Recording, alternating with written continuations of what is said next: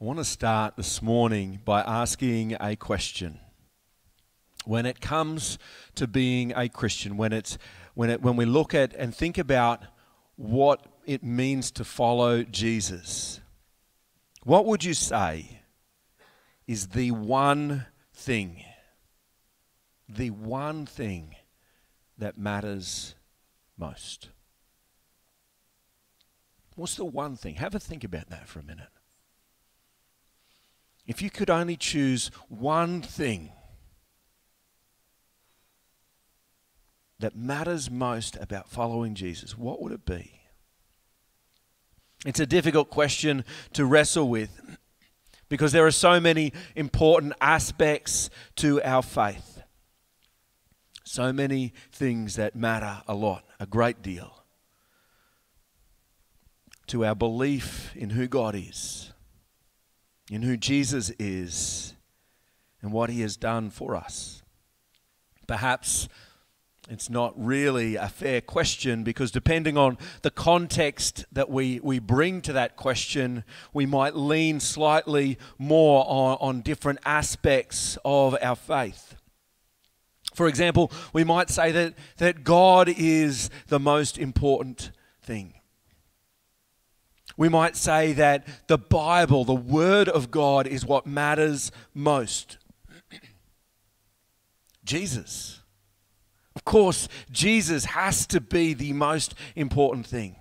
I'm not going to dispute any of these. I guess the issue that I'm trying to draw out with this question is how our priorities, our own personal priorities, give different perspective, and how they can be revealed, where our priorities might be revealed in the way we answer this question. If we were to say that the most fundamental important thing about our faith that separates our faith from every other religion, from every other worldview, if we were to say that the most important thing was that we are saved, that we have been forgiven and redeemed. That sounds pretty good, right? But we're left with a problem. If that is the extent of our answer, we have a problem. The problem is that our priorities might overlay with that. And what we haven't really answered is, what exactly are we saved from? What are we forgiven for? What are we redeemed to? What are we saved from? What are we forgiven for? And what are we redeemed to? To what end does God grant us his grace? What is the purpose of our redemption? Without answering these questions, we are left with no motivation and no movement away from our sinfulness and towards God's righteousness and holiness. Without considering God's heart in salvation and redemption, without considering where we are coming from, it could be conceived that we have this free ticket to live how we want, and a free pass into heaven. And that's really problematic. It's problematic because the image or definition that we then have of heaven is that heaven becomes this destination. It becomes a location instead of a relationship. This week, Lynelle and I celebrated our 21st wedding anniversary. 21 this week. Can you imagine, as an engaged couple, everything, your whole life is consumed with this march towards that one special day, the wedding.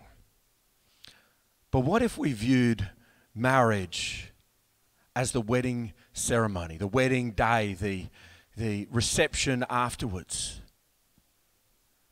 If we defined a marriage by that, aren't we missing out? Can you imagine how empty and pointless a marriage would be if all it was about was that one day, that one moment, that one ceremony, that one meal? Yet how often do we place this expectation on eternity? Do we place this expectation upon our salvation and our redemption? We forget the fact that we've been pulled out of our helpless, broken state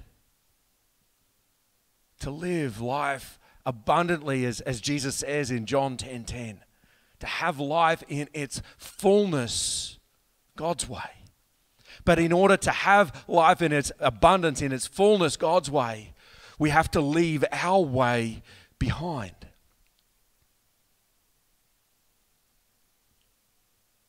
So often, as Christians, we fall into this trap of thinking that the most important aspect of following Jesus is us. After all, when God created man, we were the pinnacle of all creation. After all, God himself hung on a cross for us. We've got to be important, right? And so we fall into this trap where gradually more and more we start thinking that what really matters most in Christianity is me, what I need, what I want, what I see is wrong with the world and life around me, and that God needs to fix it my way, in my time frame. The problem that this creates is that when our problems persist, when our pain is not taken away, when we don't get the resolution that we want in an instant, a seed of bitterness and anger takes root in our hearts towards God. When we believe that what matters most in God's kingdom is us, then we supplant, we replace God in his place as king with ourselves. Sounds kind of bold, doesn't it? Kind of dramatic that we would dethrone God. But in reality, it's a very subtle process that takes place within our heart. We might ask this question. You may have asked it many times over the last few years. Where are you, God? Where are you, God, in all of this? Where are you?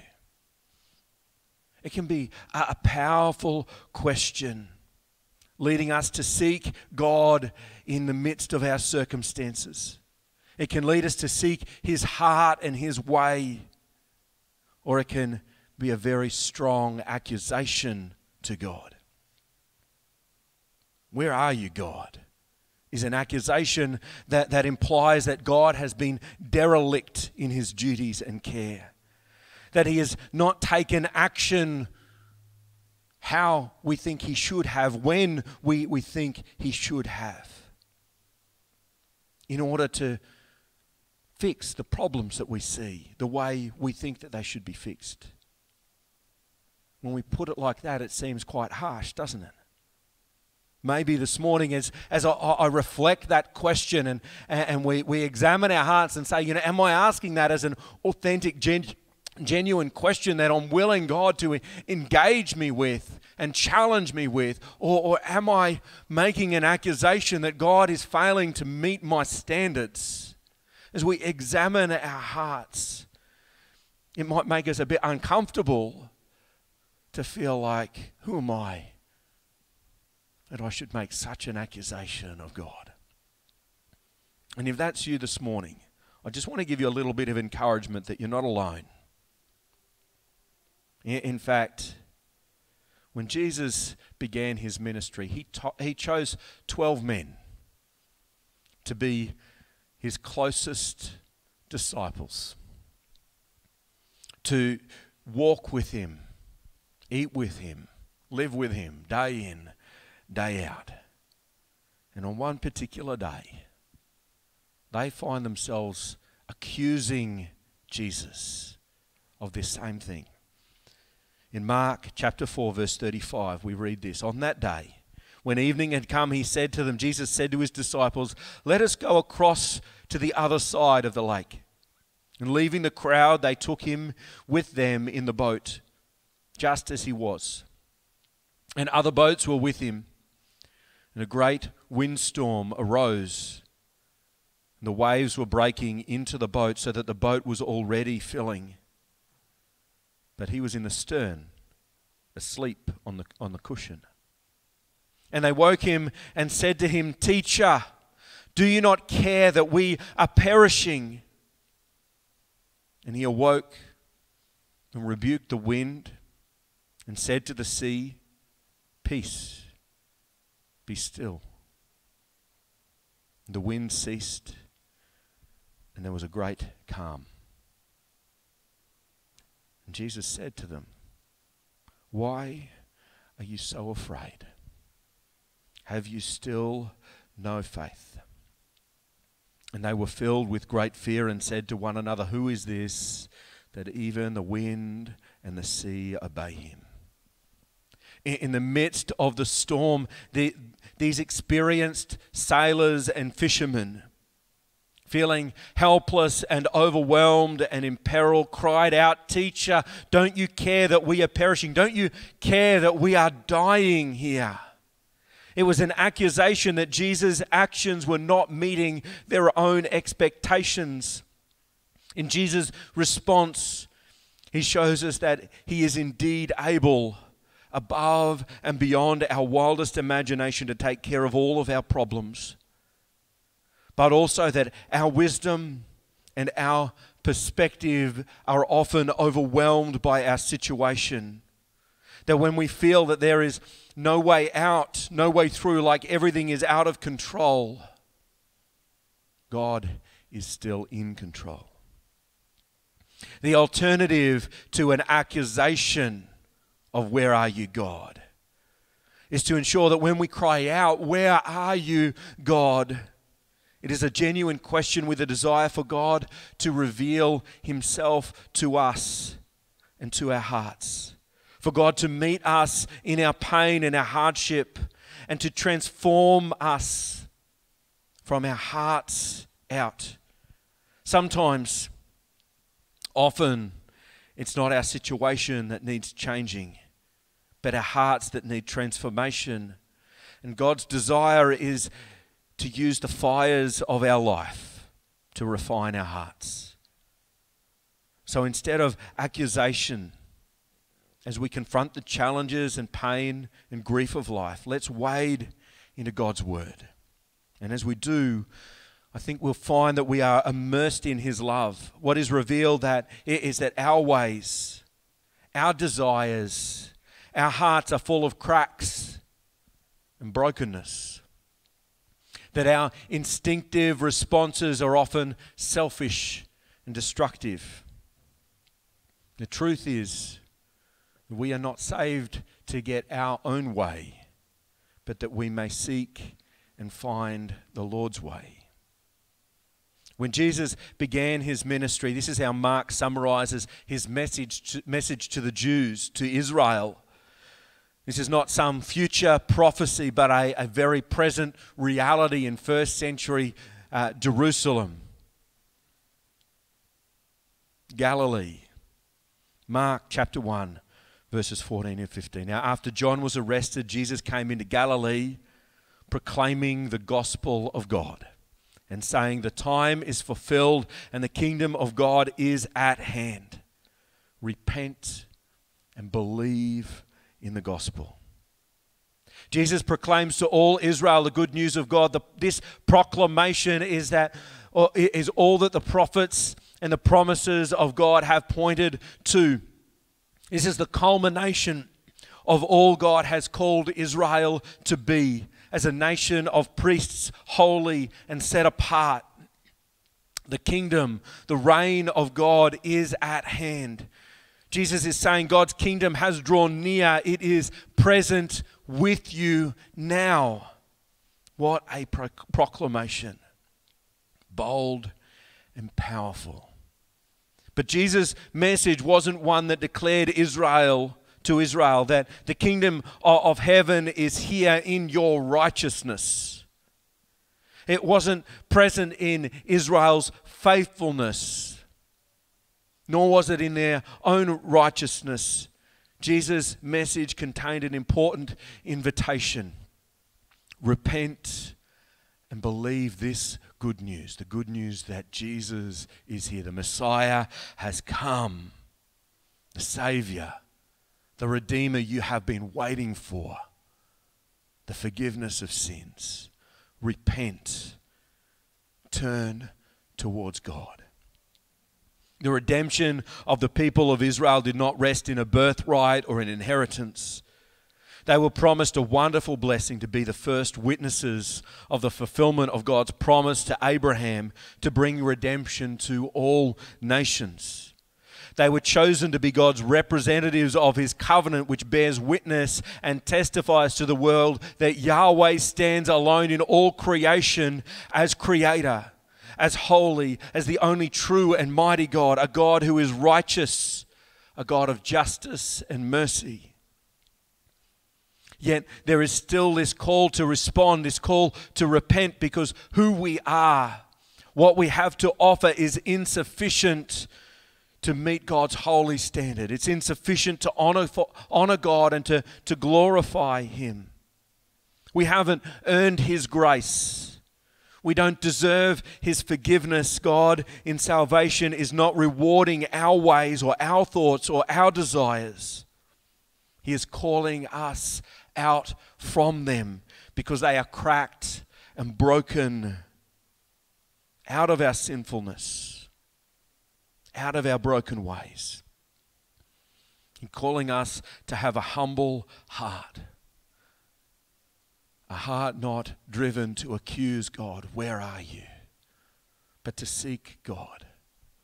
Where are you, God? Show me your ways. We see a great example of this given by Jesus in the parable of the Pharisee and the tax collector in Luke chapter 18. We read, Jesus told this parable to some who trusted in themselves that they were righteous and treated others with contempt. 2 men went up into the temple to pray, one a Pharisee and the other a tax collector. The Pharisee, standing by himself, prayed thus, God, I thank you that I am not like other men, extortioners, unjust adulterers, or even like this tax collector. I fast twice a week. I give tithes of all that I get. But the tax collector, standing far off, would not even lift up his eyes to heaven, but beat his breast, saying, God, be merciful to me, a sinner. I tell you, this man went down to his house justified rather than the other. For everyone who exalts himself will be humbled, but the one who humbles himself will be exalted. Come to Jesus not to remain in your bondage to sin, but to be freed from it. To see and know life abundantly, life God's way. We are not saved so that life works out the way that we want it to.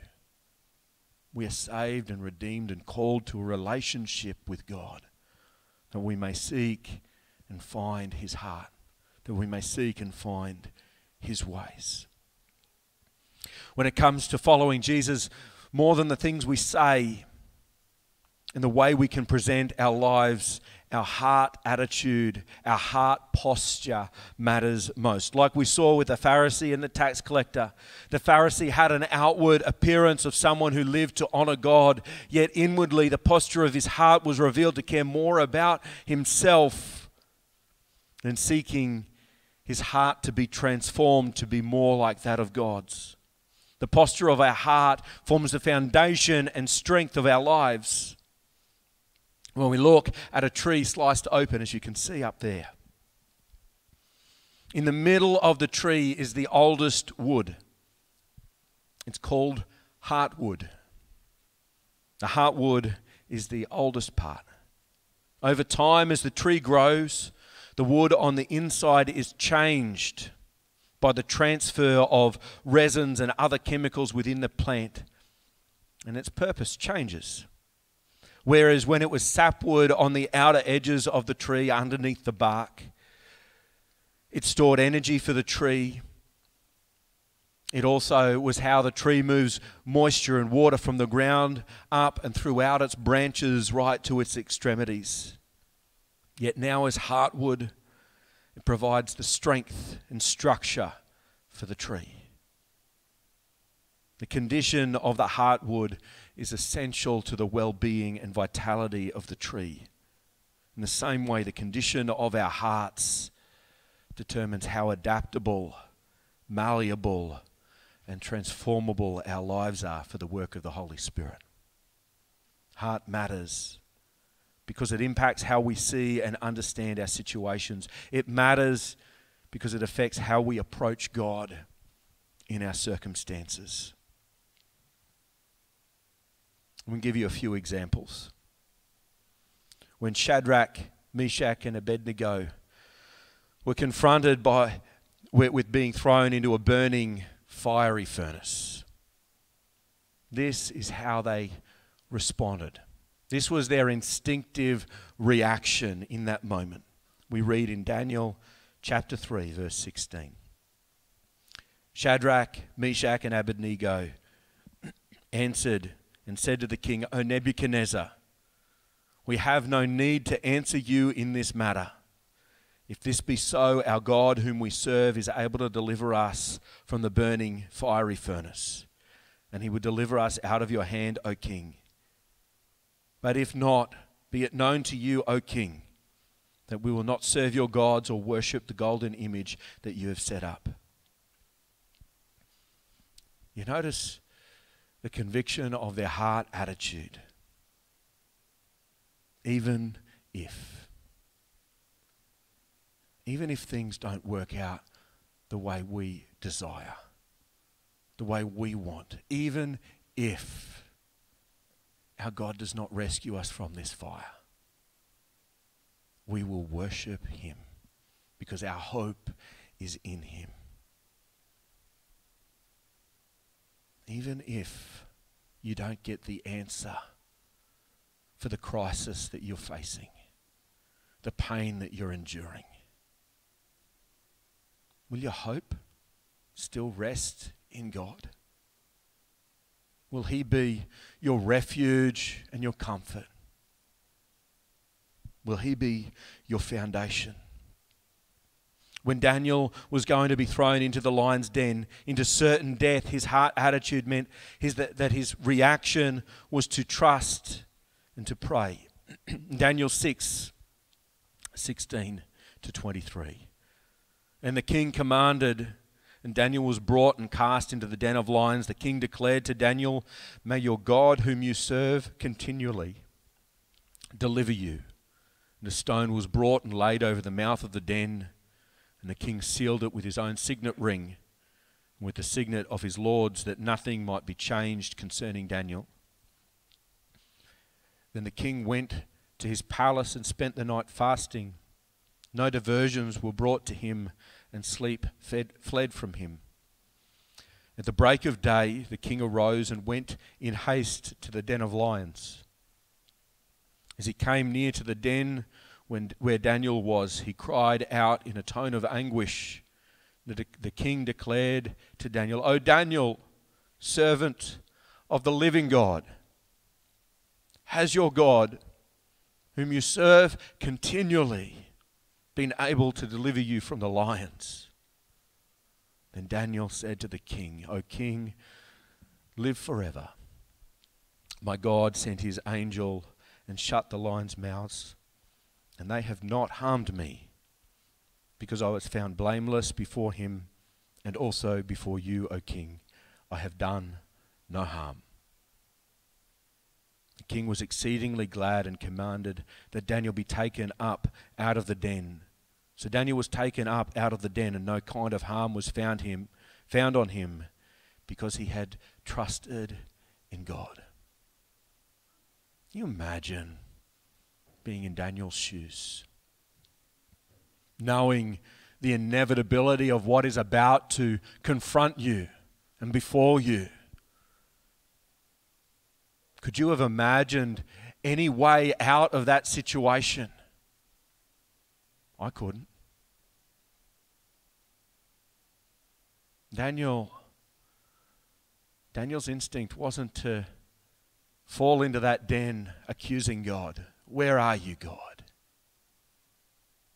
But he trusted. Even though things may not go the way I want them to, may not work out the way I plan, I trust, God, that you have a plan and a purpose, that you are in control. When Job had the worst day imaginable, he worshipped and honored God, even though he had lost everything. His hope remained in God alone. I wonder, even if we lost everything, does God still hold that place in your heart? Do you still desire to know him?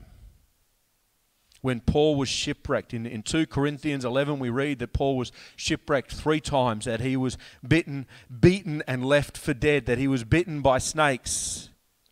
And yet he never wavered in his conviction of the faithfulness and the goodness of God.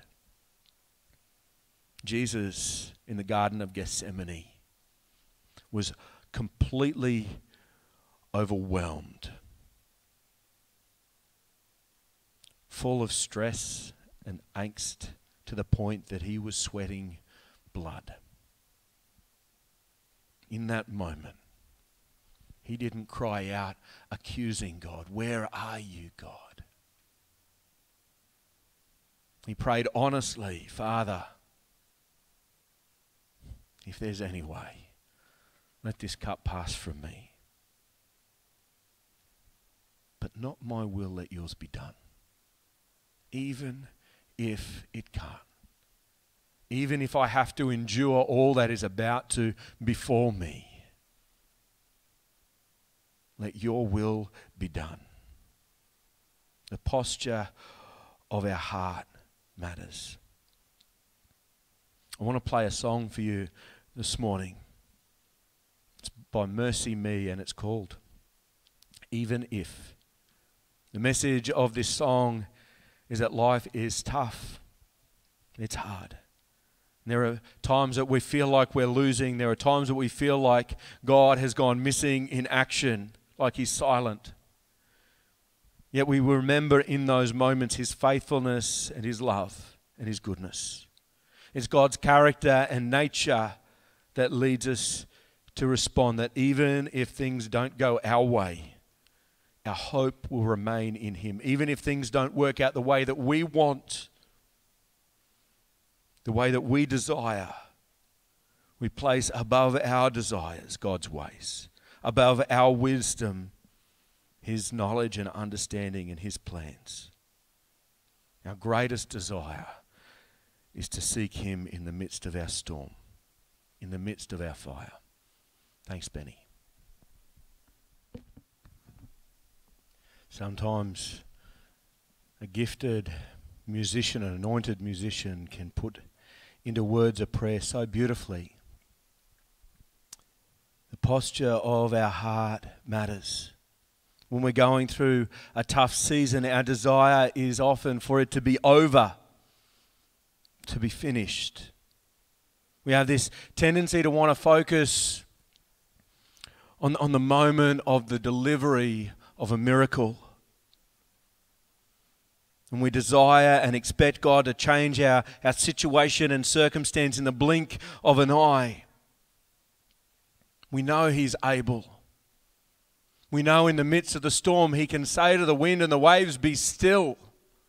And we desire that momentary transformation of our situation. But if we really examine God's words, we see that rarely does he simply snap his fingers. The delivery of Shadrach, Meshach, and Abednego from the burning fiery furnace wasn't the end of their troubles. When Daniel came out of the lion's den, it didn't mean that there was no more difficulty he faced, no more challenges he faced. When Job lost everything and worshipped, God didn't just simply snap his fingers and say, "Be restored, Job." That worst day of his life was the beginning of a very long season of hardship. There are moments of dramatic transformation, of miraculous answers to prayer. But more often we see, and even in these moments, we see that they are embedded in a much longer season. God has this tendency to work in the transformation of our hearts in a deep and long and enduring way. James puts it in James chapter 1. He says, "Count it all joy, my brothers, when you face trials of many kinds. You know that the testing of your faith produces steadfastness, and that steadfastness have its full effect, that you may be perfect and complete, lacking in nothing." James is saying, count it all joy when you endure long seasons of hardship and trial and challenge, because God is at work in you, transforming a broken and sinful and selfish heart into one that will see and know God. In Matthew 5:8, Jesus, this is in the middle of the blessings, the Beatitudes as you might know it. Jesus is painting this picture of what does it look like to live in the kingdom of God. And this is what he says in verse 8, "Blessed are the pure in heart, for they shall see God."